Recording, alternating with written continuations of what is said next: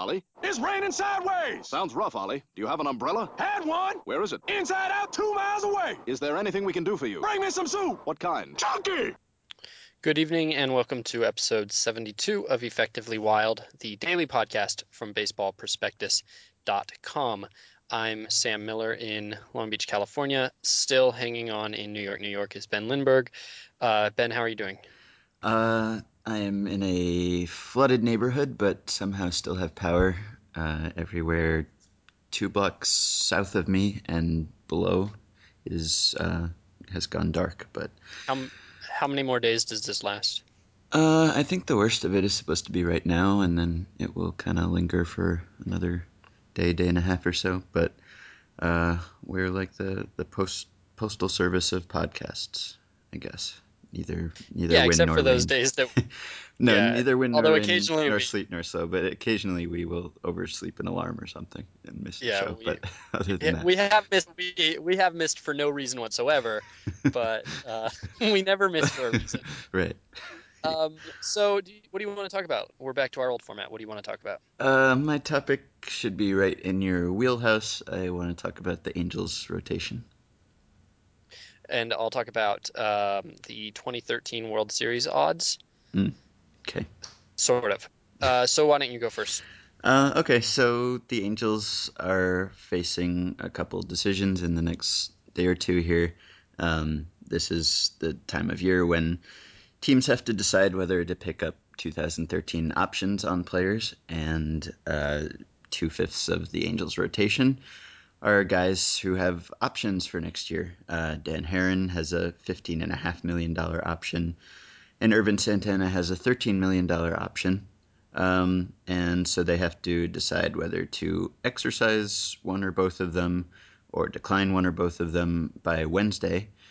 And reportedly, they have also been trying to trade these players, or they've at least explored the possibility of trading them. And then a team that traded for them could exercise the option if they wanted to, and then make a qualifying offer at the end of the season and get a draft pick or something. So I guess just between any uncertainty there is there and C.J. Wilson's injury, I guess the Angels kind of can count on Jared Weaver right now and would have Garrett Richards, I guess. But other than that, there's uncertainty with almost everyone, with Zach Greinke also being a free agent. So I wonder, as kind of an Angels guy, what you think about the decisions that they're facing in the next day or two with Haren and Santana, and what their rotation will look like next spring, or how many members of the 2012 rotation will return. Well, I think Santana's an easy no, and I didn't ever really expect them to pick that up. Even last year, I didn't expect them to ultimately pick that up. Do I'm you not a think they very bring him back on a smaller deal, or try to?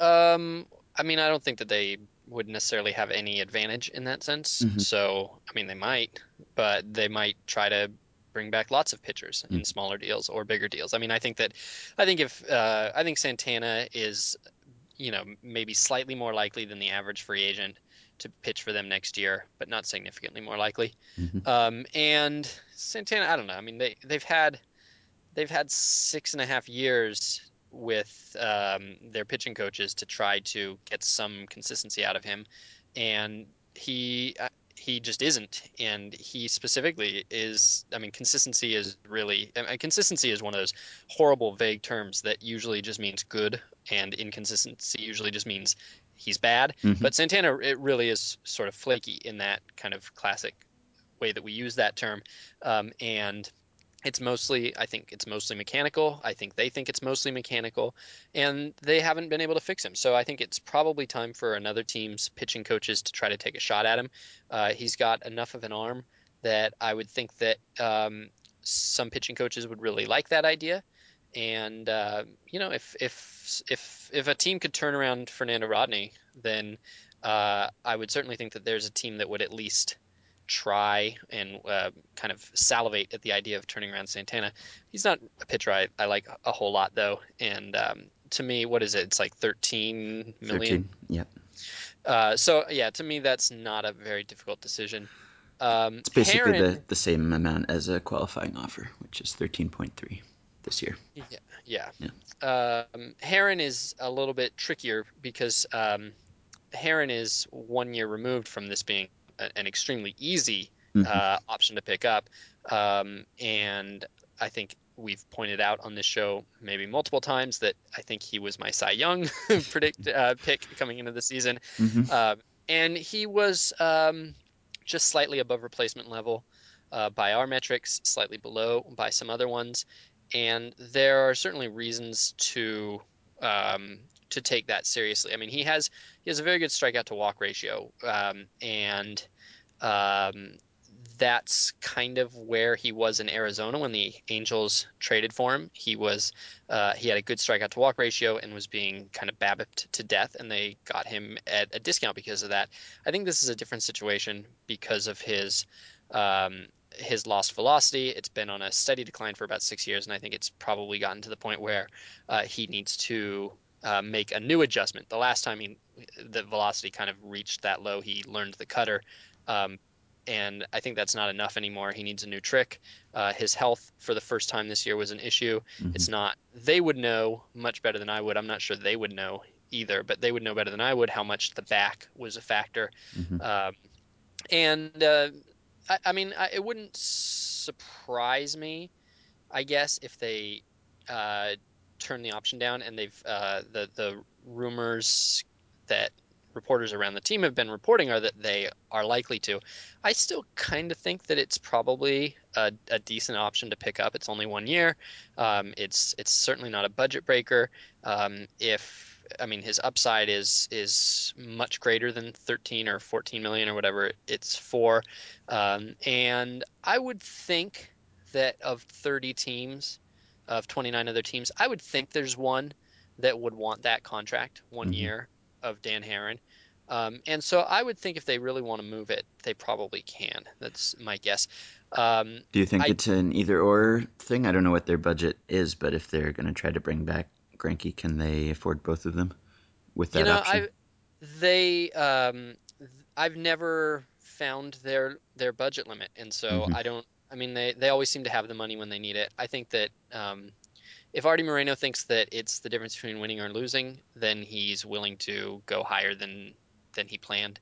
So I doubt it's either or. I mean, they had them both in the rotation this year. Hmm. They gave up an awful lot to get 2 months of Greinke, and so I mean they gave up a lot to get 2 months of Greinke, and so I doubt that money would keep them from bringing them both back if they wanted them. I think it's maybe more that they don't really have any kind of special relationship with Greinke. That there was no real like bonding that took place between him and the organization. They didn't talk about an extension after the trade.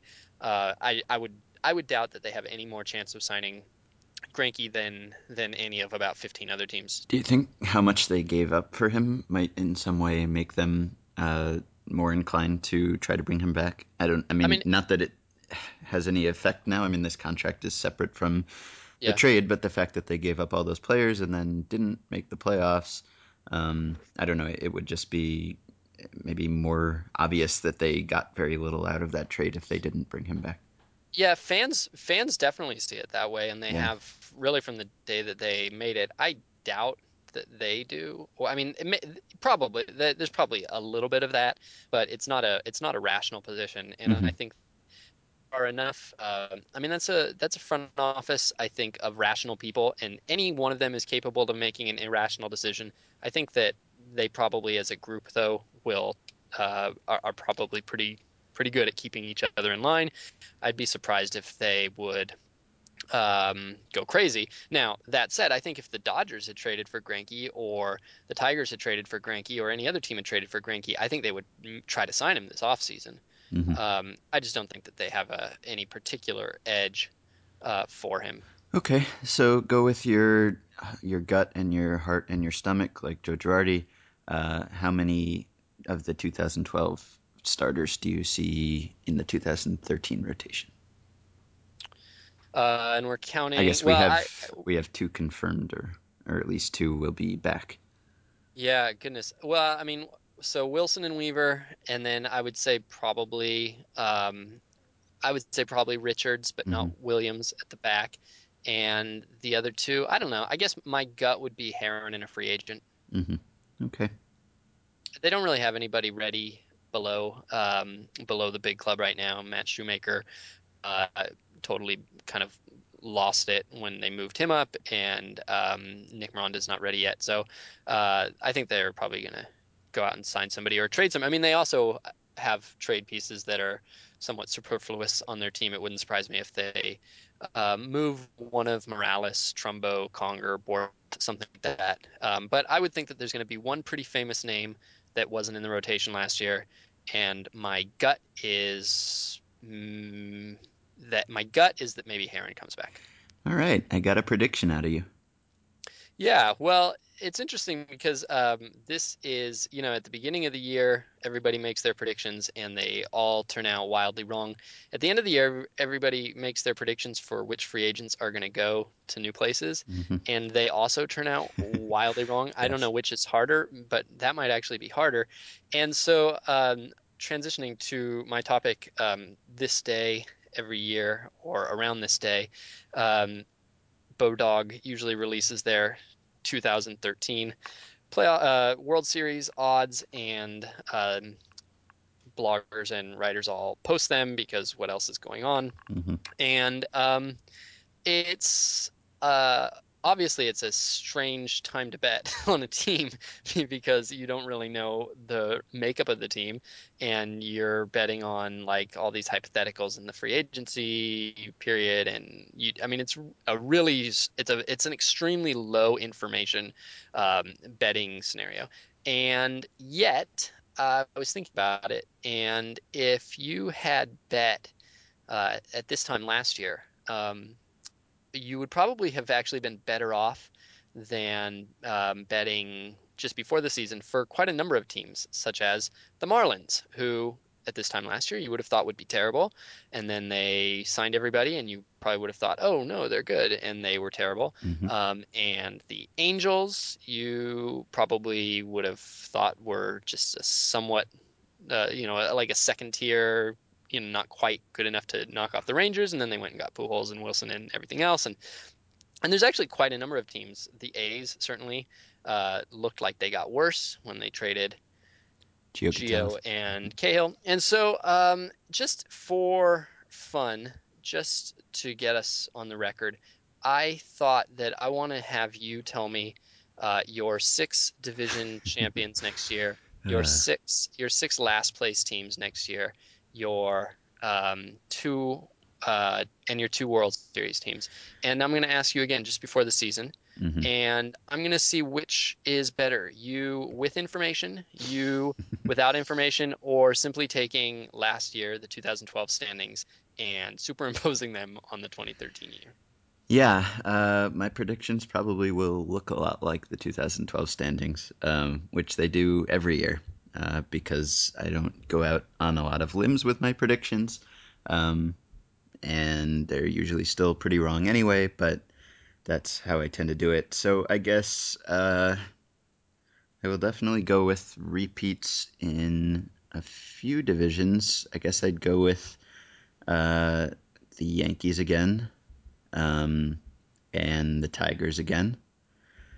And I think I'll go with the Angels in the West. Okay. And I don't really see any reason not to pick the Nats again. Um, I don't see a strong reason not to pick the Reds again. Okay. Uh, and kind of have a hard time picking anyone but the Giants again. All right. And This, last place? these are the worst predictions ever. Um, Last place teams? uh, last place in every division. Yeah. Okay. Man, AL East is tough.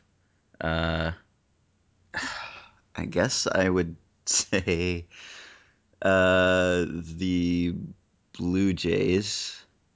Not confident in that at all, but I'll go with the Blue Jays and the Indians and the Mariners And the Marlins, the Astros, and I guess the Rockies again. So, 4 of the same last place teams and 5 of the same division winners. That's interesting. I was gonna actually ask. There's I might have mentioned this. I talk about it a lot around anybody who I talk to. There's this sort of phenomenon of pundits gradually kind of expanding the sensationalism of their predictions because they have to talk so much and because they have to get attention with their predictions Mm-hmm. and because they get more and more confident. When the more they think of themselves as a pundit, the more confident they get in Mm-hmm. their predictions, and so they sort of lose discipline. And that's why there's this research group that has been studying pundit predictions for 20 years, and pundits are essentially no better than random chance. Right. And so I wondered whether in our 72nd episode of this podcast, you had found yourself getting more kind of liberal in your predictions, and you absolutely have not. No. Someone told me the other day that I should because people won't remember when I'm wrong and they might remember if I'm right, Yeah, which could well, be the case, but that's absolutely I the case. just don't seem to have it in me. So I'll go with the Rangers, the Tigers, the I'll go with the Rays, the Braves, the Cardinals, and the Giants. And for last place teams, the Rockies, Astros, Mets, um, Indians, Mariners, and Orioles. Hmm. And I didn't have the guts to predict the Orioles going back to last place. I wanted to, but I didn't. so Bodog, which I guess maybe has changed their name because of the U.S. Department of Commerce or Justice Department or something like that. Whatever I'm looking at, which I think is Bodog, has the Tigers as the leading contenders for the 2013 World Series, which surprises me because they're not that great a team, and they were the 6th or 7th best team in the American League this year, and that's interesting. The Yankees are next, the Giants are third, the Angels and the Rangers are tied Hmm. for fourth, and the Astros have half of the odds of the next worst team. All right. Well, we'll do this again. Oh, do your World Series teams. I don't know why we can't pick World Series teams when we know the NLCS teams, Uh-huh. but you might. Sure. Okay. I'll go with the Reds and the Angels. I'll say the Rays Cardinals for no reason. All right, so we'll do this again on the eve of the 2013 season, All and right. then we'll review in 1 year and probably 2 or 3 days, because I'm guessing there won't be a sweep in next year's World Series. Um, that's all for episode Wait, 72. that's We'll not be quite back. all. Uh, Oh, come on. it's almost all. But before we go, we want you to contact us. I probably should have said this at the beginning of the show in case you got bored and stopped listening. Um, we want you to email us with your questions or your comments or your praise or your criticisms or your funny stories or whatever you feel like emailing us with at podcast@baseballprospectus.com. Which, if you were an up and in listener, you will recognize as the same email address that we have now inherited. So we hope that you will entertain us and help us entertain you over the winter with funny emails. So send us questions and comments, and we will talk about them. Okay, Yeah. there it is. Mm-hmm. All right, I'll talk to you tomorrow. Okay.